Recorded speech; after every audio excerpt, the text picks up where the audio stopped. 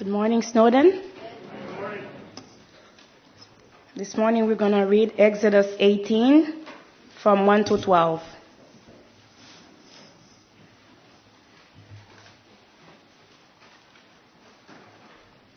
Exodus 18, 1 to 12.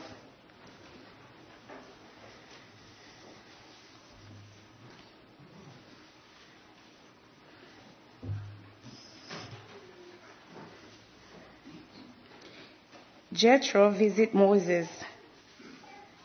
Now Jethro, the priest of Midian and father-in-law of Moses, heard of everything God has done for Moses and for his people Israel, and how the Lord had brought Israel out of Egypt.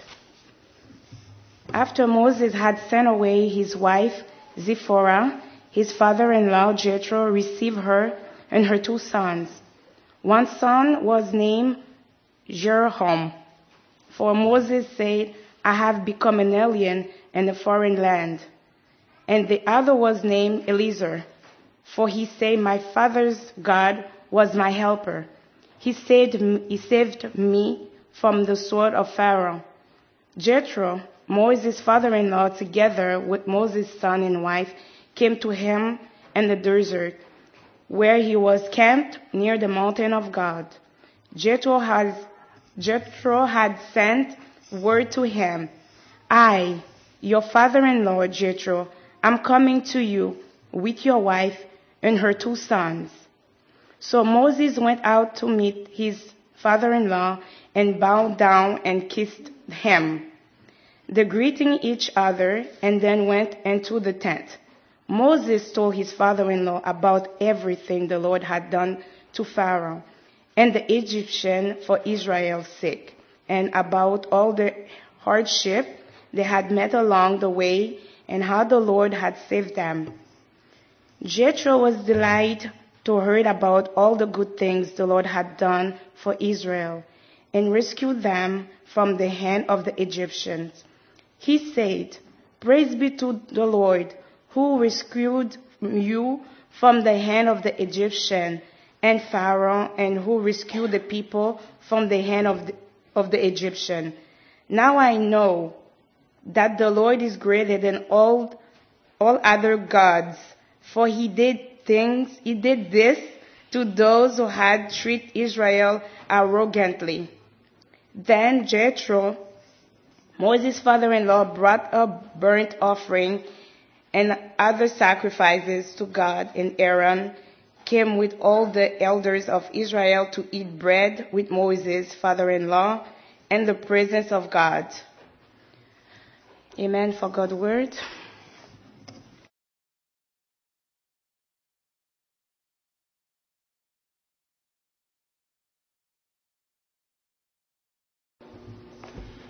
Good morning.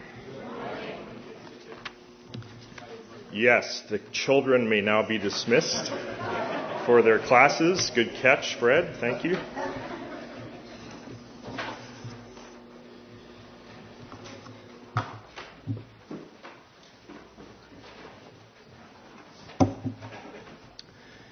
And as we prepare to open our hearts and minds to the Word of God, let's bow our heads once again and pray. Father in heaven, by your eternal decree, you have said that through the foolishness of preaching, you will get work done.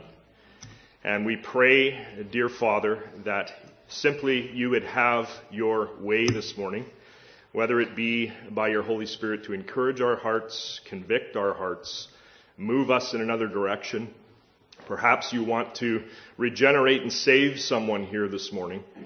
We pray, dear God, that you in your sovereign almighty sway would have your way.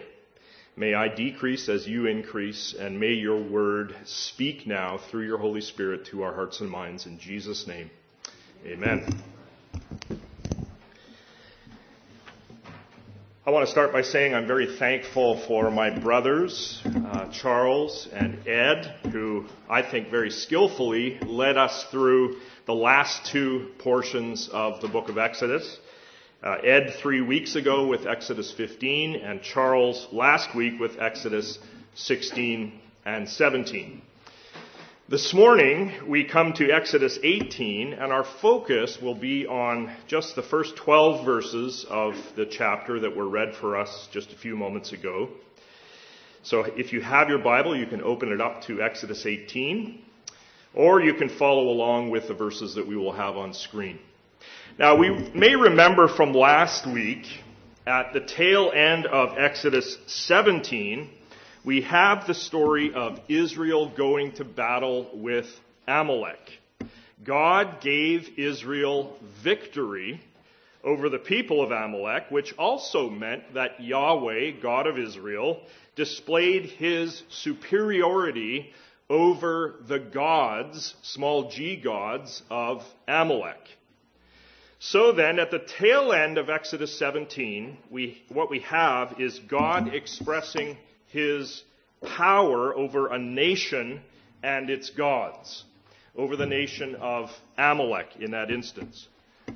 In Exodus 18, God is again at work in the midst of another people group, namely, he's working this time amidst the Midianites, although now God works in a somewhat different way than he had with Amalek.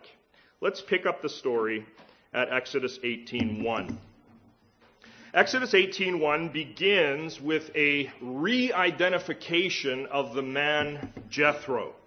The first part of the verse says, Jethro, the priest of Midian, Moses' father-in-law. This person, Jethro, was first introduced to us back in Exodus chapter 2, where we were told that Jethro had 7 daughters. He lived in what I refer to as Estrogen Palace.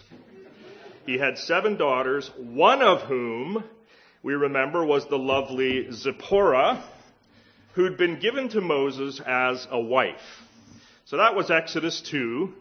But then the last mention of Jethro, prior to our verse at Exodus 18, the last mention of him is Exodus 4:18, where Moses had received the blessing of his father-in-law Jethro to travel back to Egypt from Midian.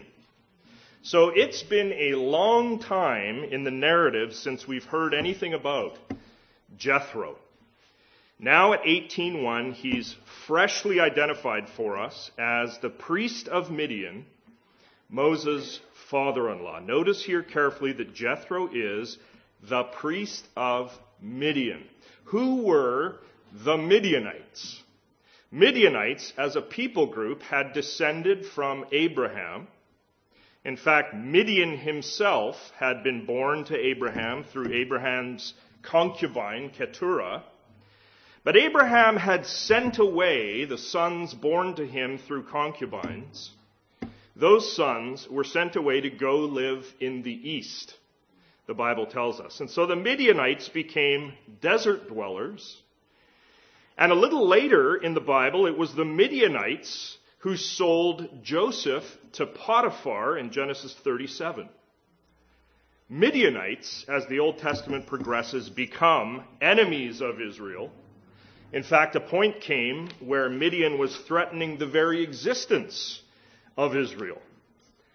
Jethro, according to Exodus 18:1, was a priest of Midian. Now, it is interesting, I think, to consider the fact that Moses, who many of us consider to be sort of the prime Israelite, Moses had a Midianite wife in the person of Zipporah. Moses had a Midianite father-in-law in the person of Jethro. Moses had kids with Midianite blood flowing through their veins through his Midianite wife, Zipporah. As commentator Dwayne Garrett says, part of the point here in Exodus 18:1 is simply to show us that in the very family of Moses, Midian and Israel are merged. In the very family of Moses, Midian and Israel were merged. Well, this Midianite priest, Jethro, this non-Israelite priest named Jethro, who served gods other than Yahweh, Jethro heard, says verse 1. He heard of all that God had done for Moses and for Israel, his people, how Yahweh had brought Israel out of Egypt. Faith comes by hearing, according to Romans 10:17. Jethro had heard about the mighty acts of Yahweh for the nation of Israel. And how had Jethro heard?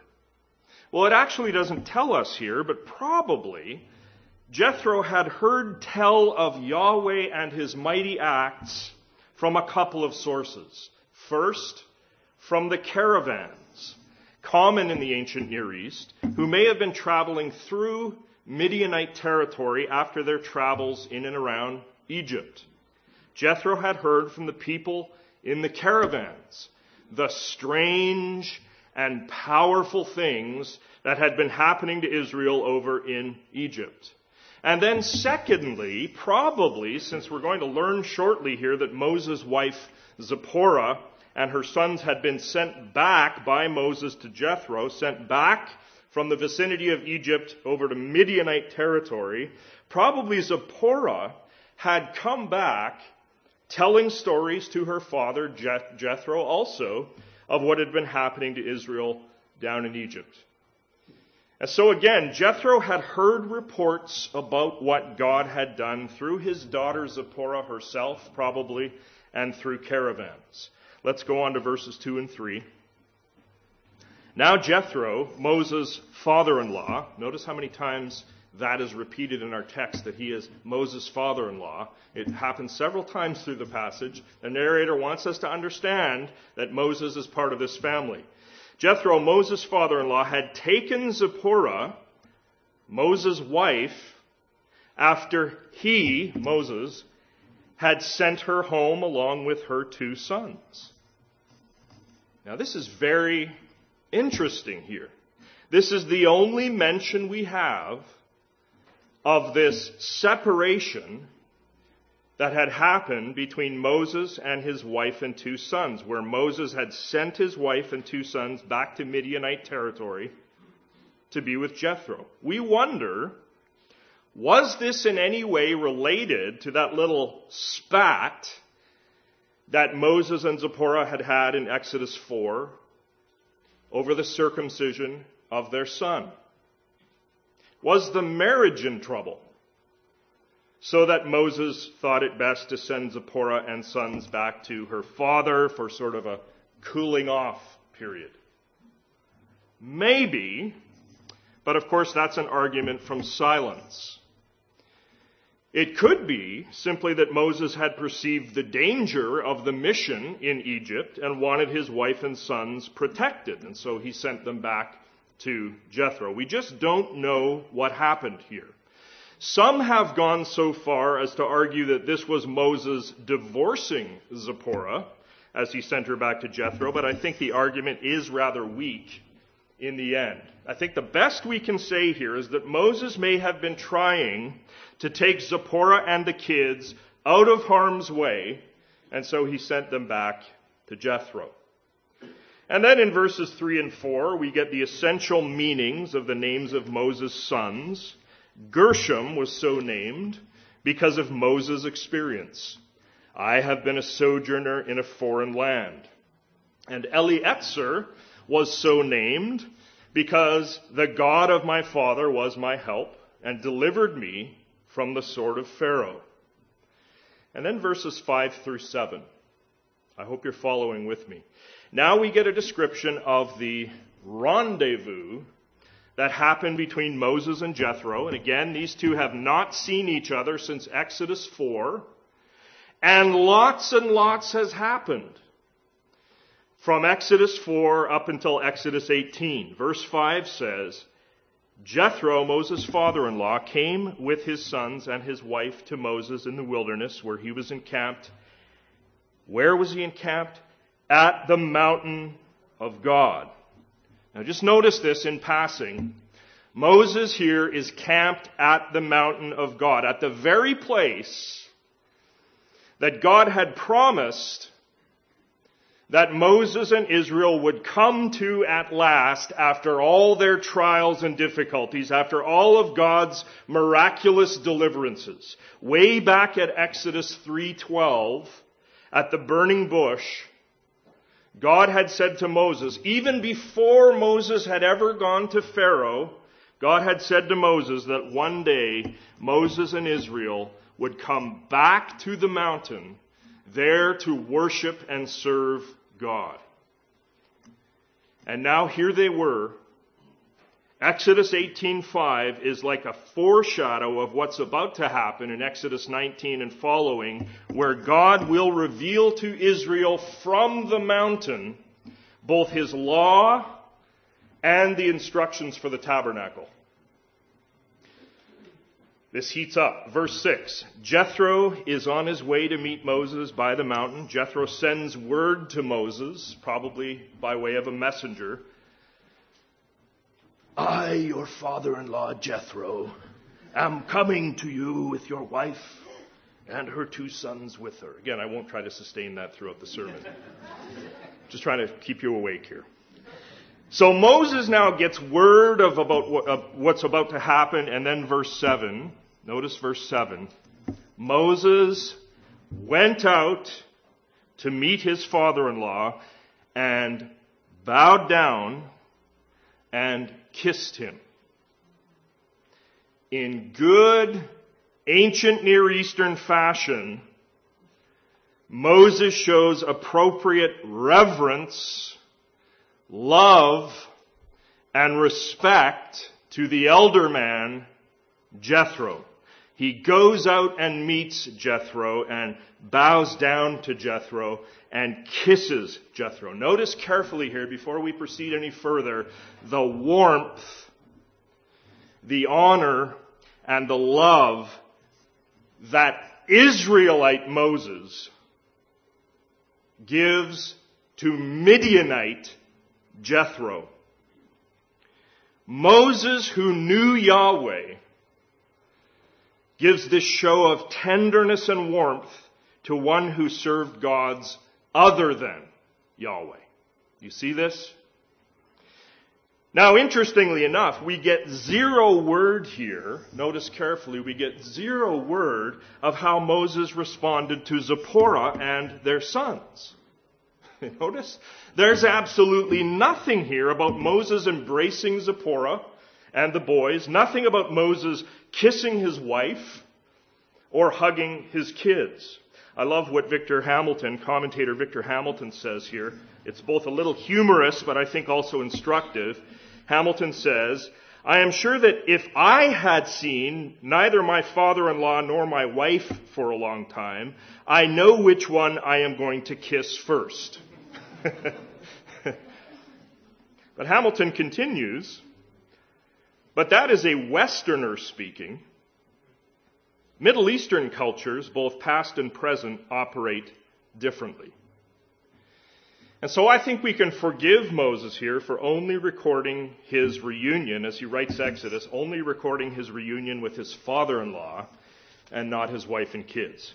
The end of verse 7 says that Moses and Jethro, notice, asked each other of their welfare. I think that's a good translation. Asked each other of their welfare and went into the tent. Again, just notice the warmth and the affection between these two here. Each inquired as to the welfare of the other. And then beginning in verse 8, we have what is really the content of what Jethro and Moses discussed while they were inside the tent. Verse 8, then Moses told his father-in-law what? Now keep in mind here that Moses himself had played a major instrumental role in all the goings-on within Egypt. Moses had done all sorts of stuff around Pharaoh and the Egyptians and the Israelites. Moses had endured all sorts of high-stress moments. And Moses had led with astonishing perseverance in a situation where most leaders would have simply thrown in the towel.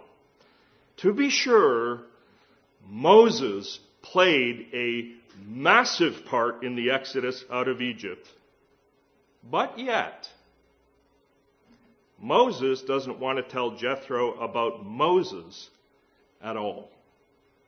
Notice this carefully. What Moses tells Jethro in the tent is all that Yahweh had done to Pharaoh and to the Egyptians for Israel's sake. All that Yahweh had done.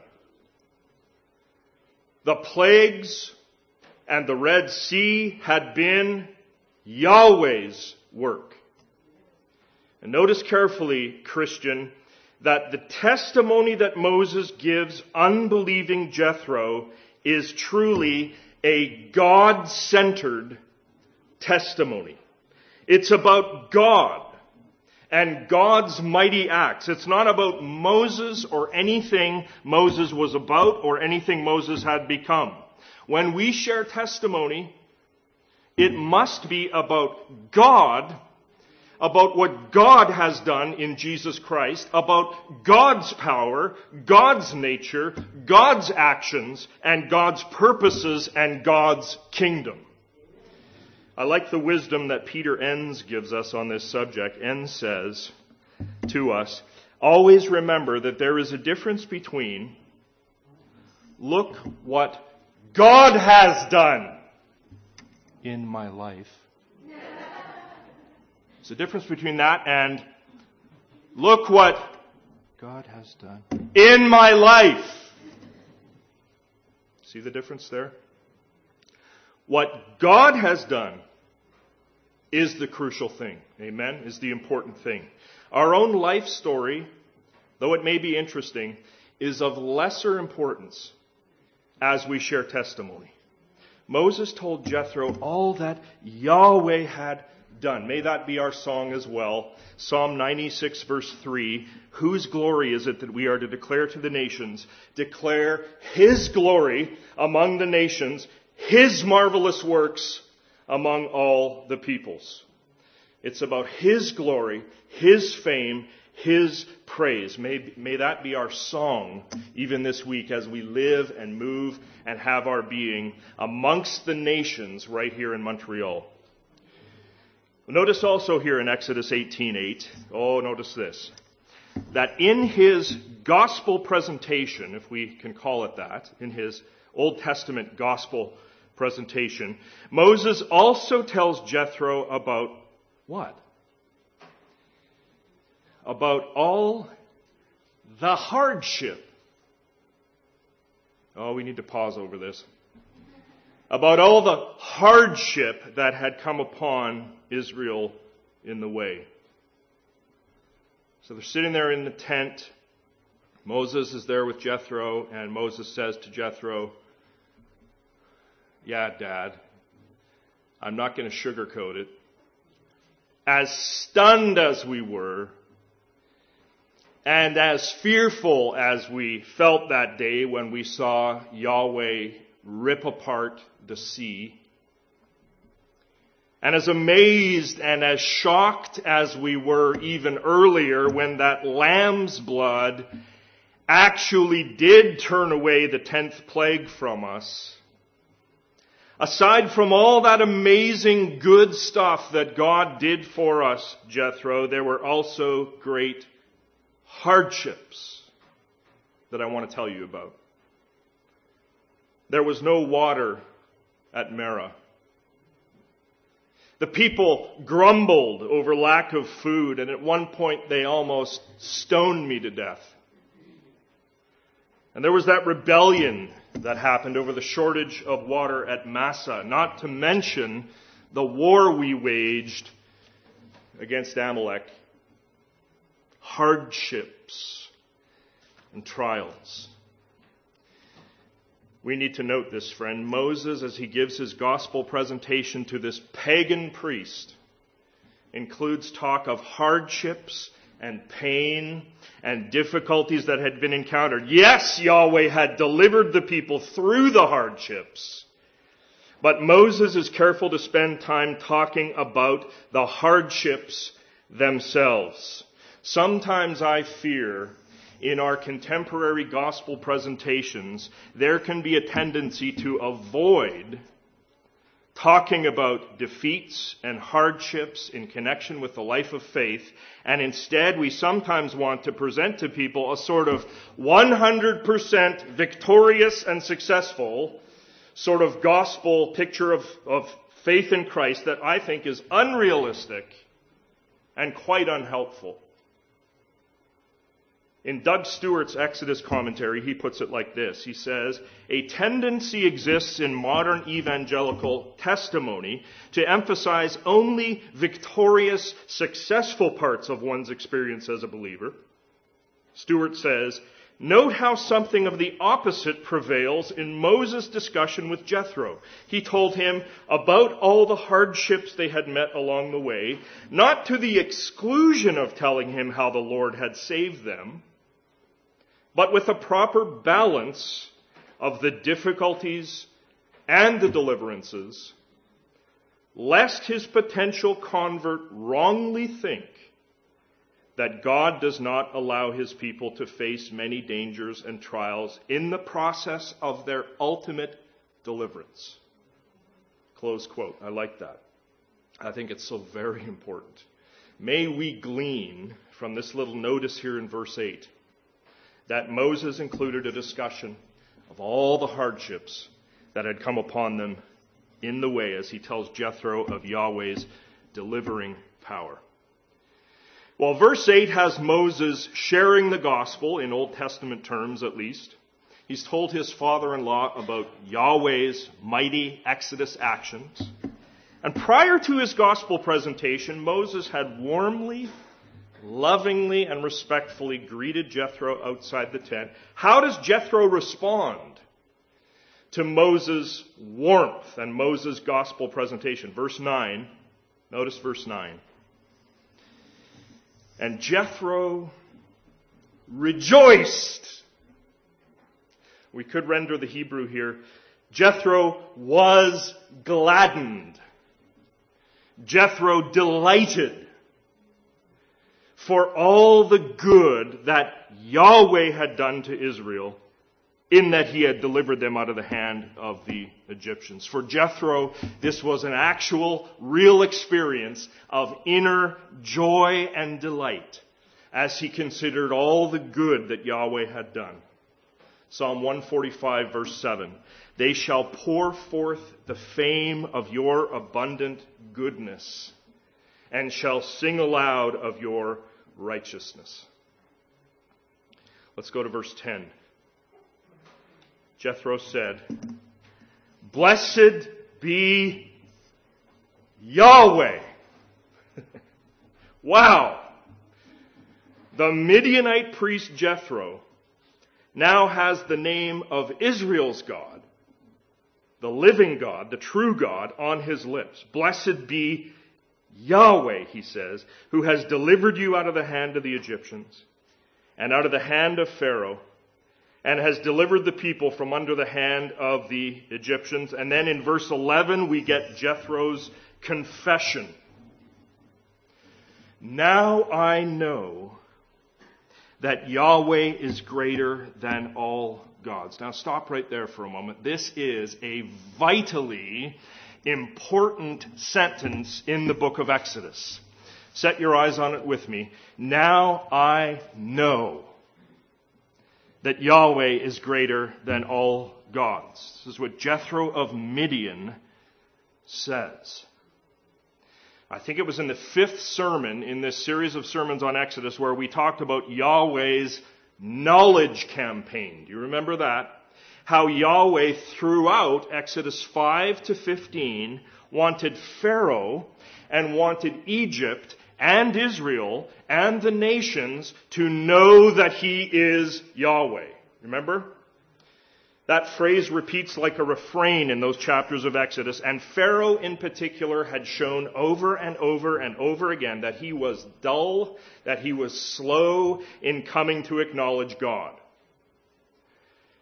Here at Exodus 18:11, God is gaining glory as his desire to be known throughout the nations in the world is coming true in this Midianite individual, Jethro, who says, now I know, I am acknowledging, that Yahweh is greater than all gods. Jethro of Midian shows a quickness here to acknowledge Yahweh that Pharaoh of Egypt never showed.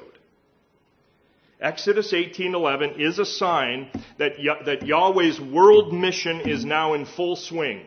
It's bearing fruit even at this early stage of the Bible. Jethro sees here that his Midianite gods that he had been serving, that they were now subordinate to the greatest of all gods, Yahweh of Israel. Moses' gospel presentation was bearing fruit. Let's go to verse 12, our final verse. Notice that the rejoicing and praising of verses 10 and 11 now issues in acts of worship on the part of Jethro. Moses and Jethro are having church inside this tent. And Jethro, Moses' father-in-law, after his blessing of Yahweh and praise to Yahweh, now he brings a burnt offering and sacrifices to God. And Aaron came with all the elders of Israel to eat bread with Moses' father-in-law before God. This is an amazing scene here. And it may be noteworthy that the last major meal in Exodus had been Exodus 12 and the Passover. The Passover meal had happened just prior to the mighty action of God at the Red Sea. Similarly, here in Exodus 18, we have this covenant meal that Jethro, Moses, and Aaron share together. And this meal happens just prior to another mighty action of God. Namely, this happens just before the giving of the law at Sinai, which will happen very shortly. All right, so having walked through another text of Exodus, let's just briefly reflect just a little bit more on what we've seen today in the Word.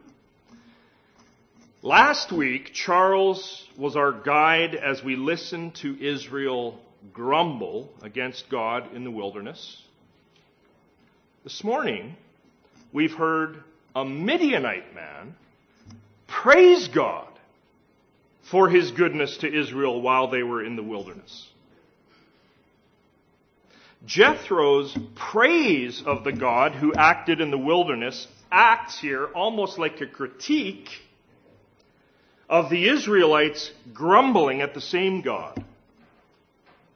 And where Israel had expressed a desire to stay in Egypt, 17:3, while Israel even wished that they had died in Egypt, 16:3, the Gentile Jethro has exulted over the fact that God brought Israel out of Egypt in 18:9 and 10. So this is an amazing thing here, this contrast between Jethro and Israel. As John Currid has put it, the faith of the Gentile Jethro is putting to shame the faith of the Hebrew. What Jesus said about the Roman centurion in Matthew 8:10 could be said about Jethro. Truly I say to you, I have not found such great faith with anyone in Israel. It's an amazing contrast here. This morning we've watched and listened as Moses showed warmth and hospitality and love toward his Midianite father-in-law, Jethro, before Moses shared the good news of God's mighty acts with Jethro. Moses coupled his personal warmth with a verbal rehearsal of the God-centered Old Testament gospel. And in that discussion, as we've noted, Moses did not leave out the hardships that Israel had endured along the way. And Jethro responded to all of it with rejoicing and praise and a confession of faith and worship. It was Moses proclaiming God's mighty acts that brought Jethro to faith in Yahweh. And friends, in Revelation 15:4, it is the same idea in New Testament times. In Revelation 15:4, it is God's righteous acts revealed that is the catalyst that sparks the worship of the nations. I'll say that one more time. In Revelation 15:4, it is God's righteous acts revealed that is the catalyst that sparks the worship of the nations. The last sentence of Revelation 15:4, all nations will come and worship you. And why? For, or because, your righteous acts have been revealed.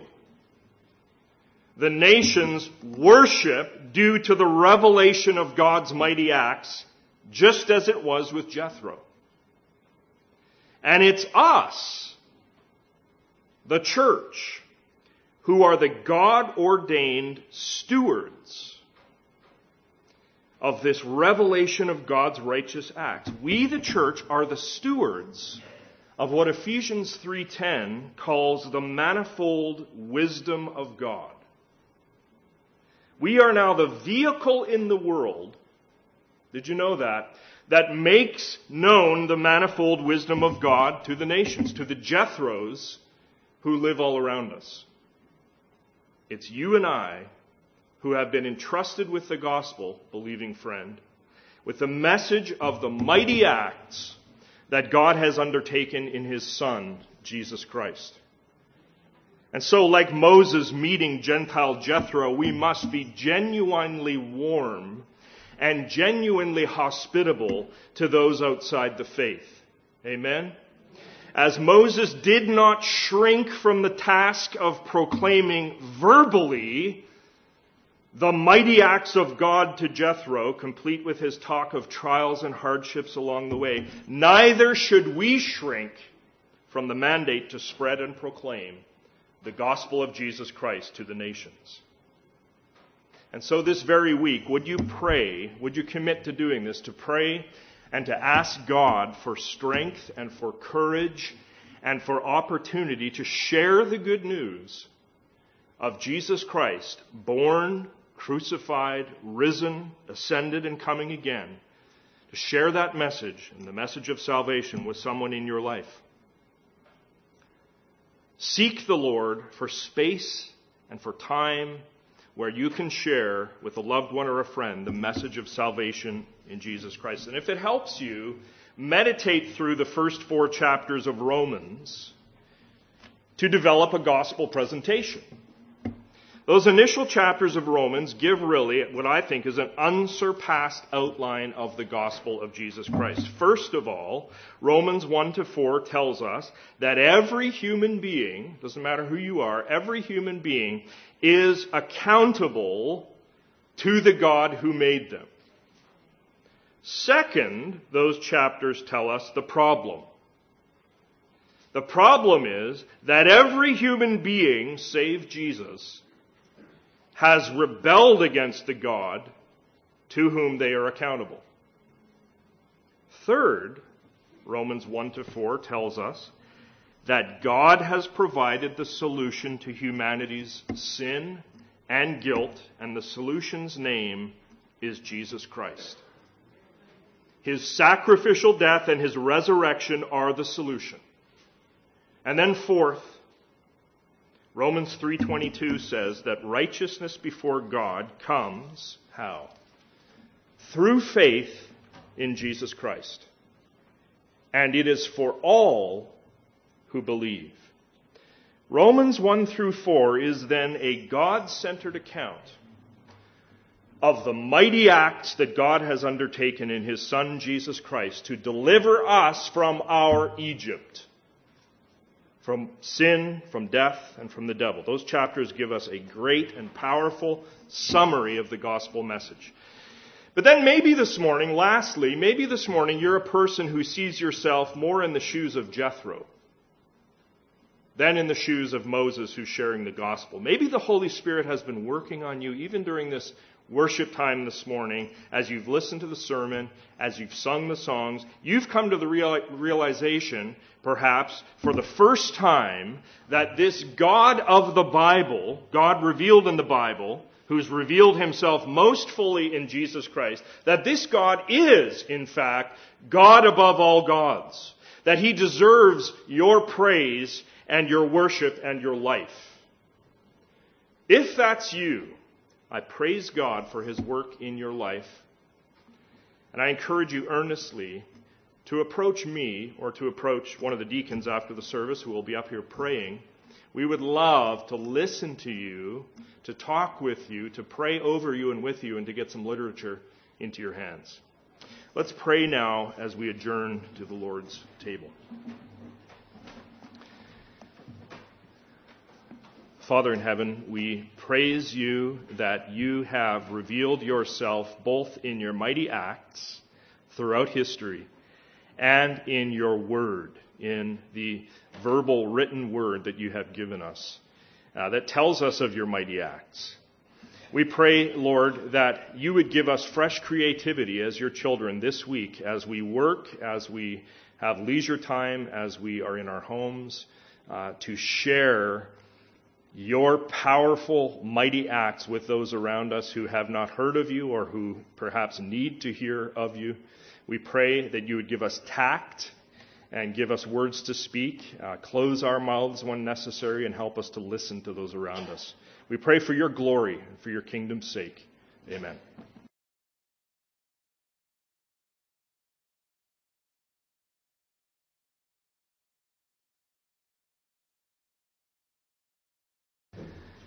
So the benediction is, go as children of God, remember the words spoken here, review the songs sung here, rely on the fellowship known here, reverence the Savior worshipped here, recollect the blessings found here, respond to the Spirit met here, until by God's grace we return here through Jesus Christ our Lord.